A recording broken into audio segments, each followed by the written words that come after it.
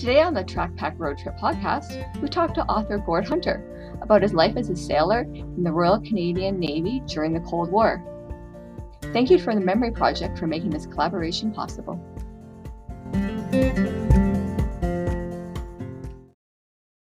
Good afternoon, Gord. Good afternoon. How are you? I'm pretty good. Welcome to the Track Pack Road Trip podcast. Well, thank you very much for inviting me. It's great to be here. I have to tell you, it's been so wonderful to read your book at this time because of our heat wave here. So seeing your pictures where you're like surrounded by ocean and then reading about you working and living on the boats and the submarines and surrounded by all that water has been very refreshing at this time.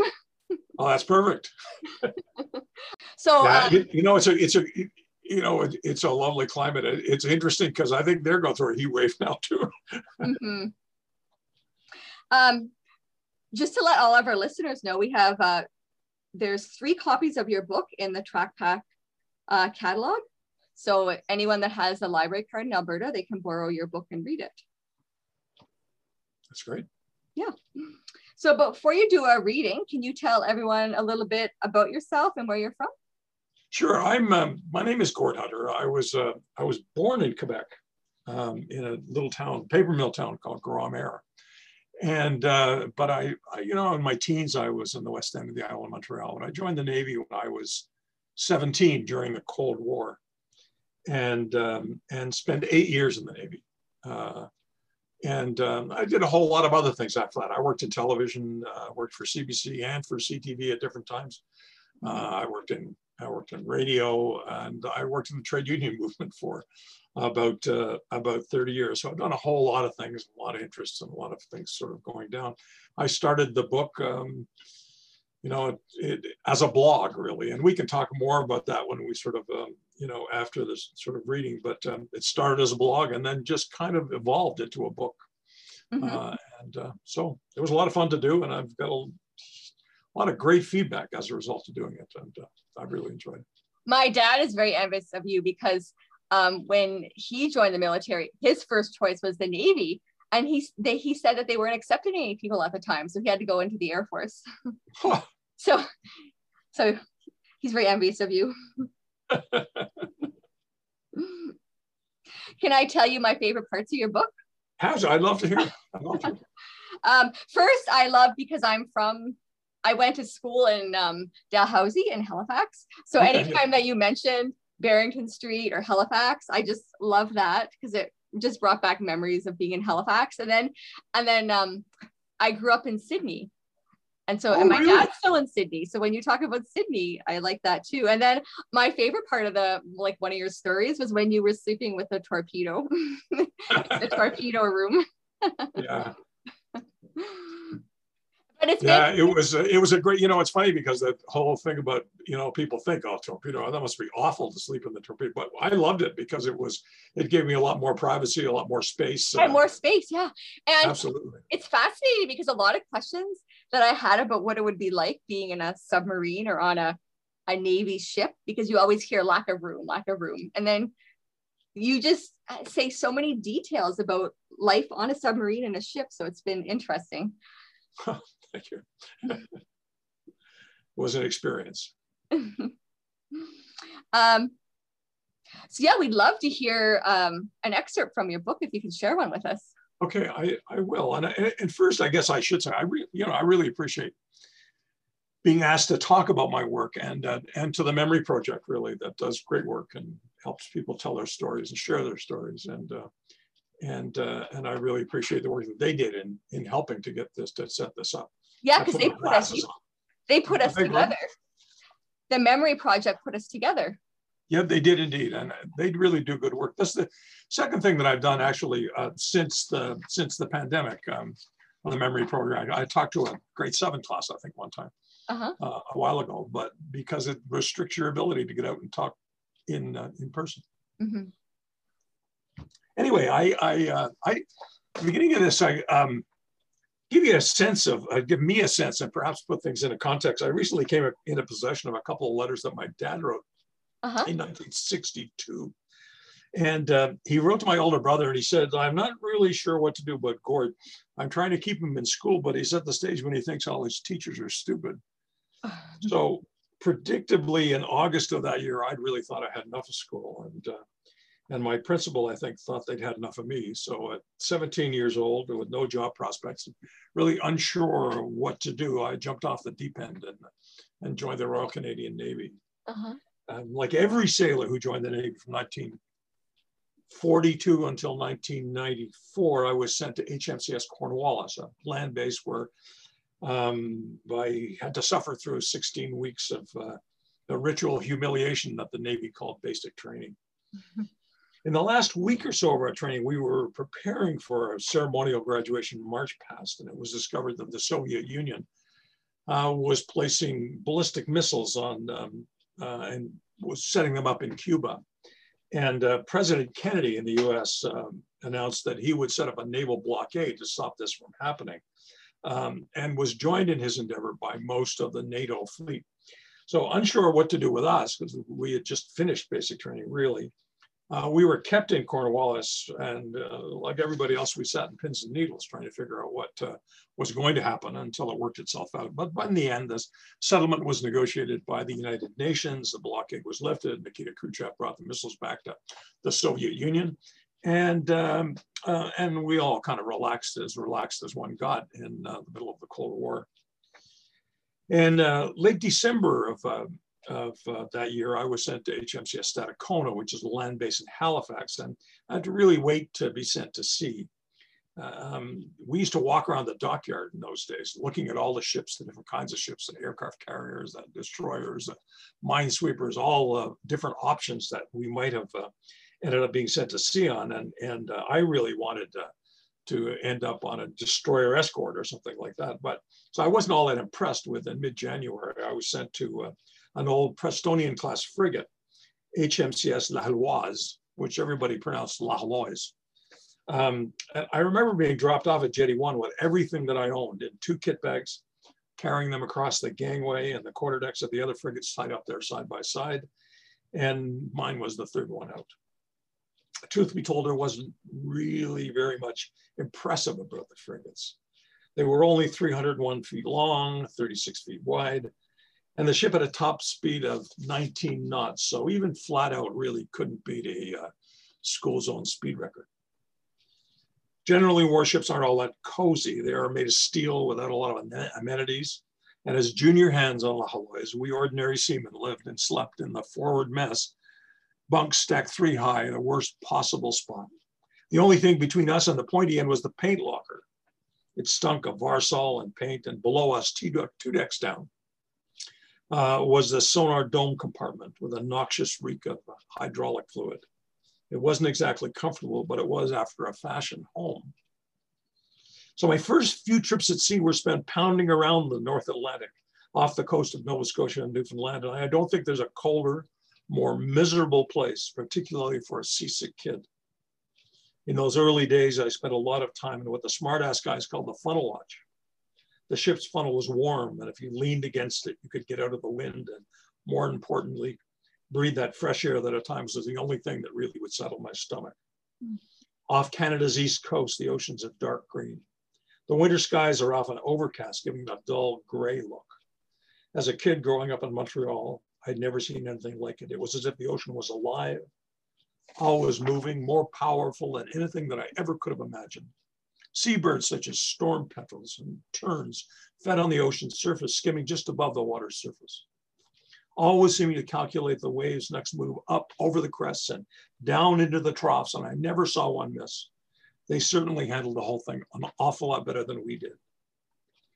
When we were looking for submarines, a sonarman, or I was a sonarman, we were excused from wheelhouse and cold lookout watches, and instead we spent hour upon hour closeted in the sonar control room, wearing old Bakelite headphones, and as the pulse of the sonar signal went out, listening to what we call reverberations, those ocean sounds echoing back to us, hearing propeller noises from other ships, the odd whale, shrimp crackling, and the occasional odd sound we dismiss as fish farts.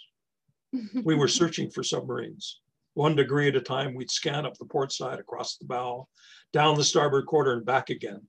Late some nights, bored beyond belief, we would surreptitiously whistle a short tone at a slightly higher frequency than the reverberations, just to see if we could get the leading seaman in charge to bite. If it worked, he'd jump up and he'd say, "What's that? What's that? Quick, quick, go back to where you were." On a good night, we'd all have a laugh. But for time to time, so convinced that he'd heard a solid echo, before we could stop him, he would convince the officer of the watch to turn the ship around and search the patch of ocean we just traveled through. On those occasions, we kept our mouths shut and pretended to be listening very hard for an echo that might be a submarine. There was no point testing the captain's sense of humor. We had a pretty good idea how he'd react. In the spring of 1964, just before we were scheduled to sail to England and Europe, I was called out of the coxswain's office. I stuck my head through the door and said, "Like, what's up, coxswain?" He said, "Pack your bags. You're being drafted to Gatineau. The ship's chief will pick you up in an hour." The Gatineau, the HMCS Gatineau, was a newer ship, a destroyer escort, a big step up for me. But I was going to miss my first trip across the pond, and I was not a happy camper. In the mid-1960s, I went to sea many times on 2 of the newer destroyer escorts, HMCS Gatineau and the Restigouche. They were a major step up from the frigates. The food was pretty good. The mess deck was bigger. They handled rough weather better than the World War II vintage tribal class destroyers and frigates. And we called these ships the Cadillacs. If we were heading south, after 3 days, we'd be into the Gulf Stream, and with the water turning from that green-gray color to a deep royal blue. Clumps of orange seaweed called sargassum floated up to the surface, and the ocean teemed with sea life. The water in this area is incredibly clear, and from time to time, while standing lookout, we'd see porpoises and sharks. Once we saw the seaweed, we'd begin to start to see flying fish. As a kid growing up far from the ocean, I heard of flying fish, but I'd never seen one. So it was exciting to watch those small fish fly away from the ship as we steamed along. Although I guess to be accurate, they don't actually fly, they glide. But it's an impressive sight nonetheless. Just before takeoff, the fish swims toward the surface and bursts into the air. And once airborne, the ship spreads its pectoral wings, which are pectoral fins, which look like wings, and it glides just above the surface.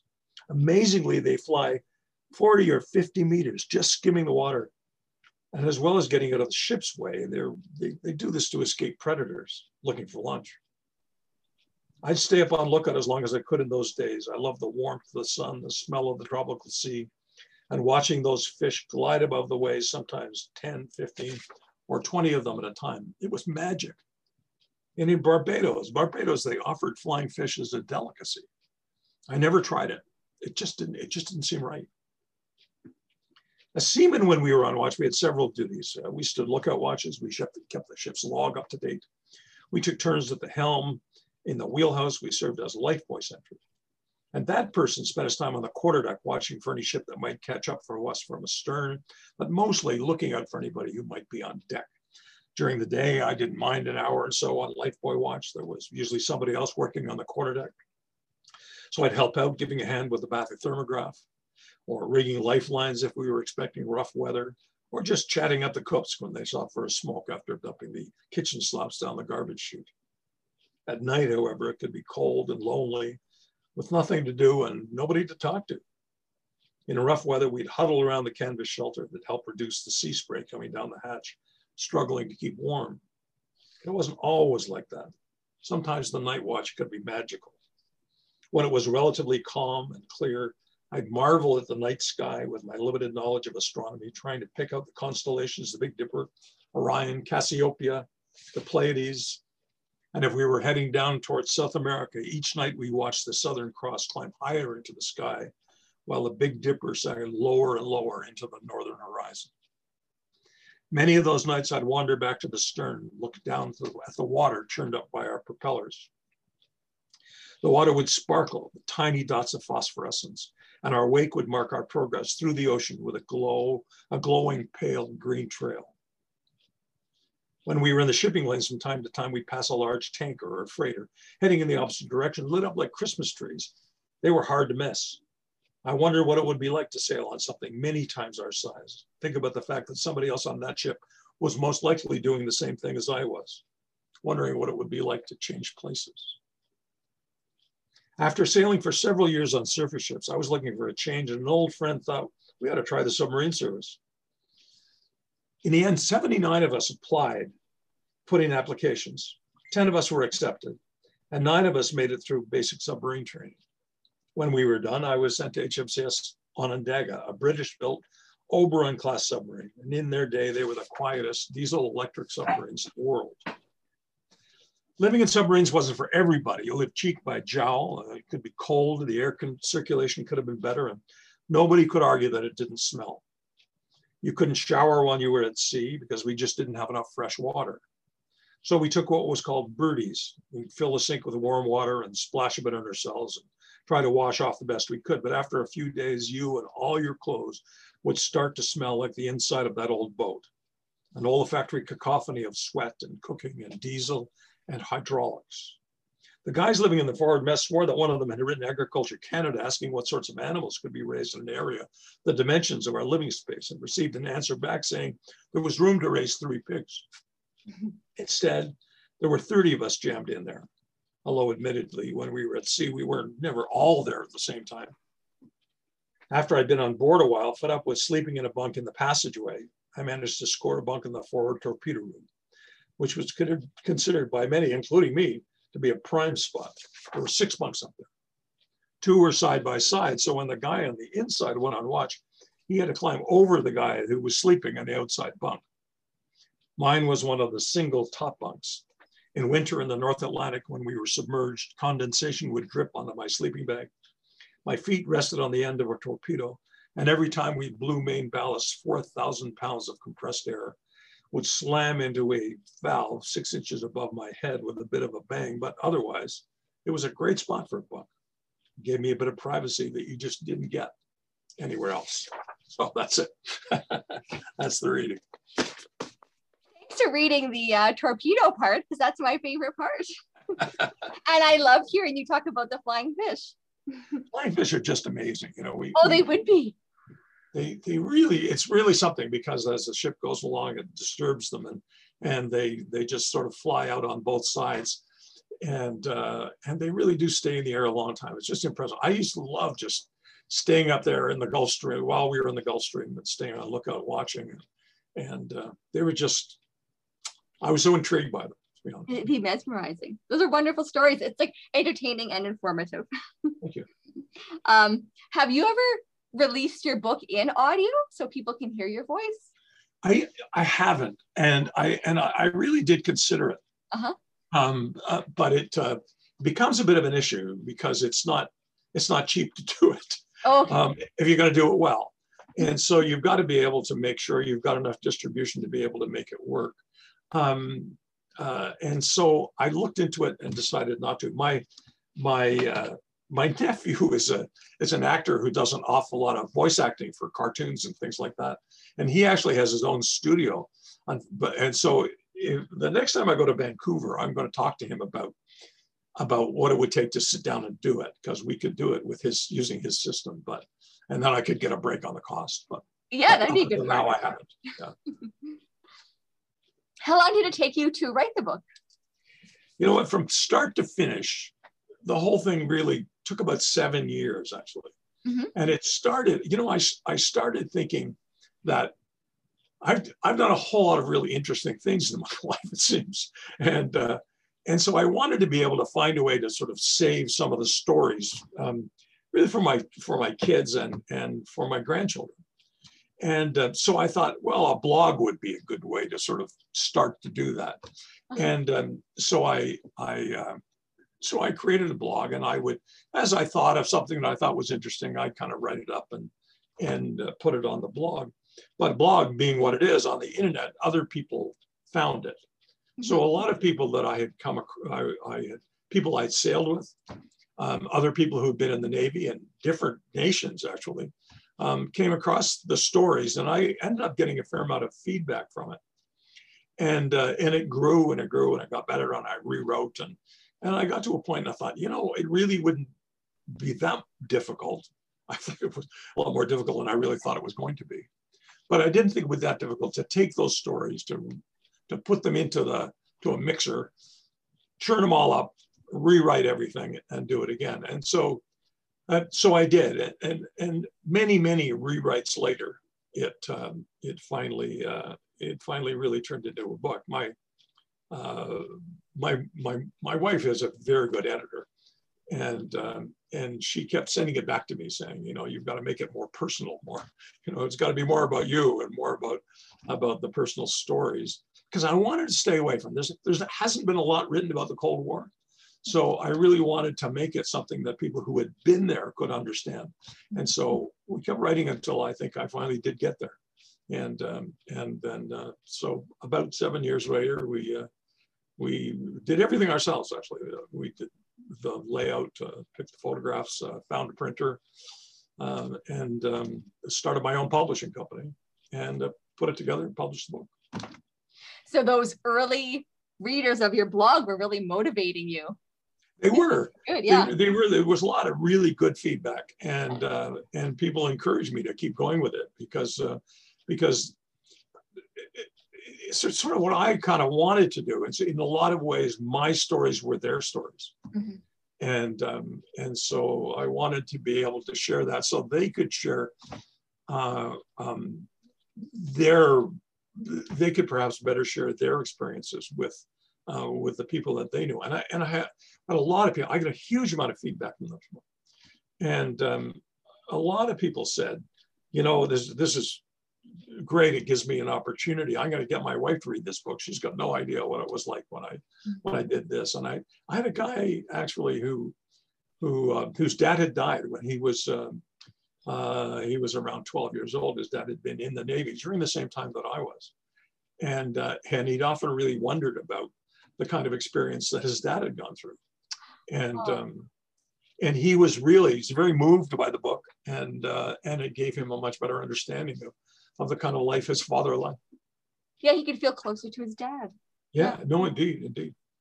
Yeah, the cover of this book is amazing, and all the pictures inside, just great job. The cover practically sells itself. Yeah, I just love the cover. It was interesting because we'd stop for us, and we didn't do it very often, but we'd been working in the Caribbean, east of Puerto Rico, and we'd finished what we were doing, and we were waiting for whatever exercise was coming up next. And so we had some time to kill. So we surfaced and went for a swim. We all took the time to go for a swim. And I was just sitting on the deck, drying off and relaxing a little bit before we got back to it. And a friend of mine took my picture. I think it's a great photograph. I was going to ask you, Gord, because you look so deep and introspective in that picture. I'm wondering, what is he looking at? What is he thinking about? And now I know. I have no idea. It was just, I think we were just kind of relaxed more than anything else and watching some of the people who were still swimming. I think. Are you writing anything now, or are you continuing? I'm not. I found it really difficult to get motivated for whatever reason during this pandemic. Yeah. I've got some old Navy people poking at me saying, look, you've got lots more stories to tell. You should do another one, So, but I'm not so sure that I will actually. So I made a little writing just for me perhaps these days. But you're staying busy by promoting this book, which is great. You know what I did? I have sold quite a few during the pandemic, and surprisingly enough, most of the promotion and most of the sales of the book have really come through social media. I've got, who knew there are hundreds, I think, of Facebook pages put together by people who served on one ship and another in different navies, or groups of people who served in submarines, and so I've done a fair amount of promotion during those kinds of things, and I really, I don't know how many, probably 70% of the books that I've sold have been to former Navy people or people with an interest in submarines and that sort of thing. How can people get your books besides through the library? Yeah, they're it's available certainly in library in Alberta now and in Saskatchewan. But the book can be got through, and I don't remember whether McNally Robinson's Booksellers still has bookstores in Alberta. They certainly used to have one in Calgary, but you can get it through them online. Okay. And it's in Chapters or Indigo in Regina, but I'm not sure. It turns up online, and I'm not sure whether you can actually order it online or not. You can order it through Sask Books, which is the publishers group in Saskatchewan, or you can get it through my website, which is where most of my sales come from, and that's at www.nobadgekillick.blogspot.ca. Yes, that's where we got it. Yeah, and so that's and that takes you right to the website, and then you can order the book, using a credit card or PayPal, or send me a check, or I don't really care how it comes, and then I'll mail you the book, and so it's quite easy to do, but it's been difficult. It was difficult as an independent publisher to get the attention of larger distributors. You have to sort of tie yourself to them, and of course they want to cut the action. Gord, have you been on a ship since, or a cruise ship, or any kind of big ship since? No, other than I've been fishing off in the Pacific, off Tofino and off Campbell River and stuff like that, which is a different thing. And I've been on ferries and things like that. But I actually haven't been I haven't been to sea in a warship since I left in 1970. All right, what are you currently reading now? I love to ask everyone what they're reading. You know what? I read a lot of detective novels, actually. And I think my favorite writer in that genre is Ian Rankin, who's a Scottish writer writing about detective in Edinburgh. So I read a lot of those. A lot of novels that sort of take place in the UK. There's a whole series of detectives, which I like. Ian Rankin's my favorite. But during the pandemic, I read a lot of, I just, for whatever reason, fell into reading books by George Simenon, who wrote the Maigret novels. And they were all written in French and translated. But Maigret was a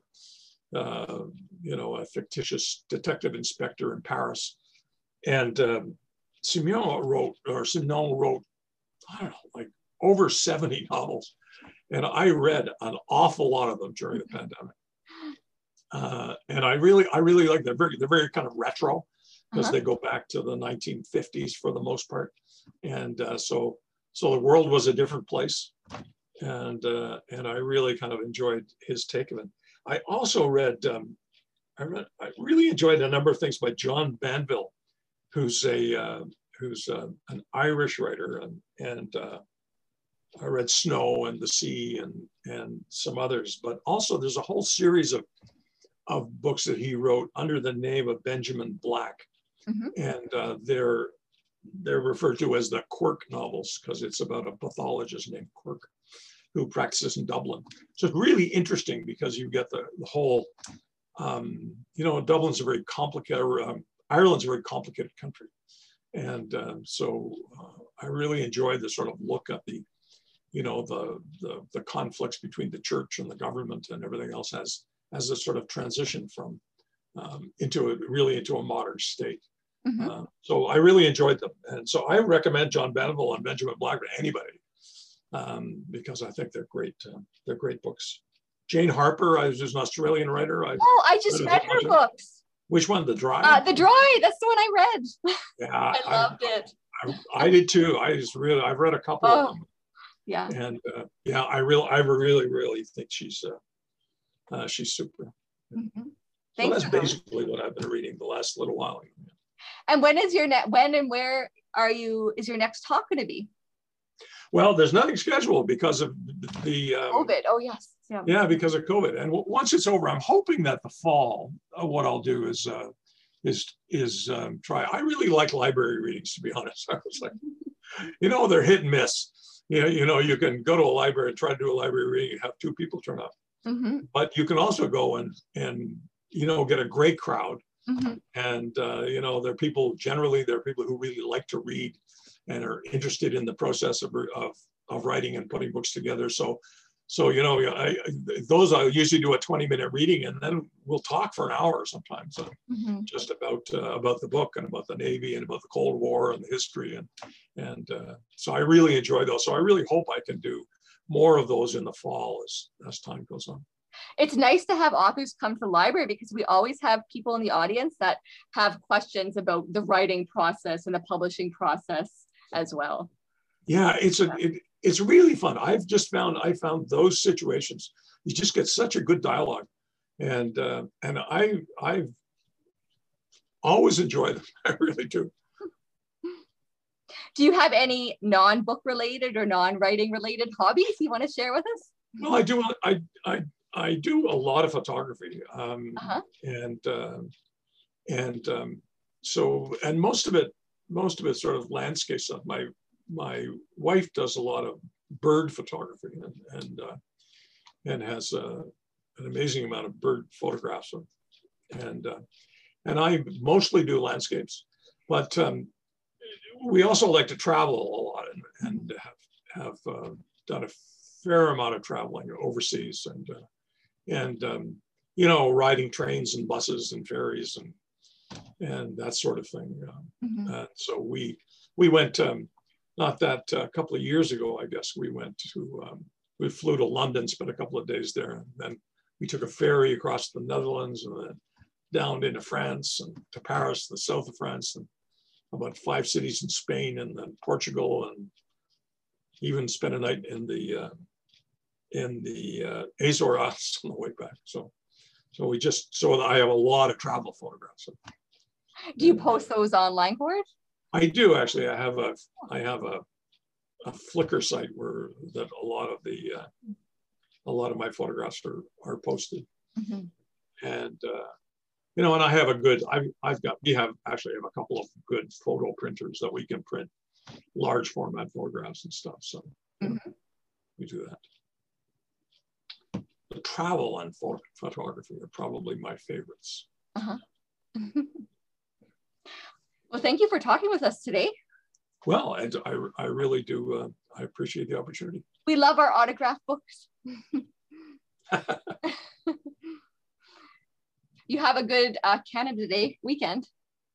Well, we will. It's quiet, I think, and try to stay out of the heat and not to cook anything. Yes. Except outside on the barbecue. Okay. All right. Bye. Take care. Bye.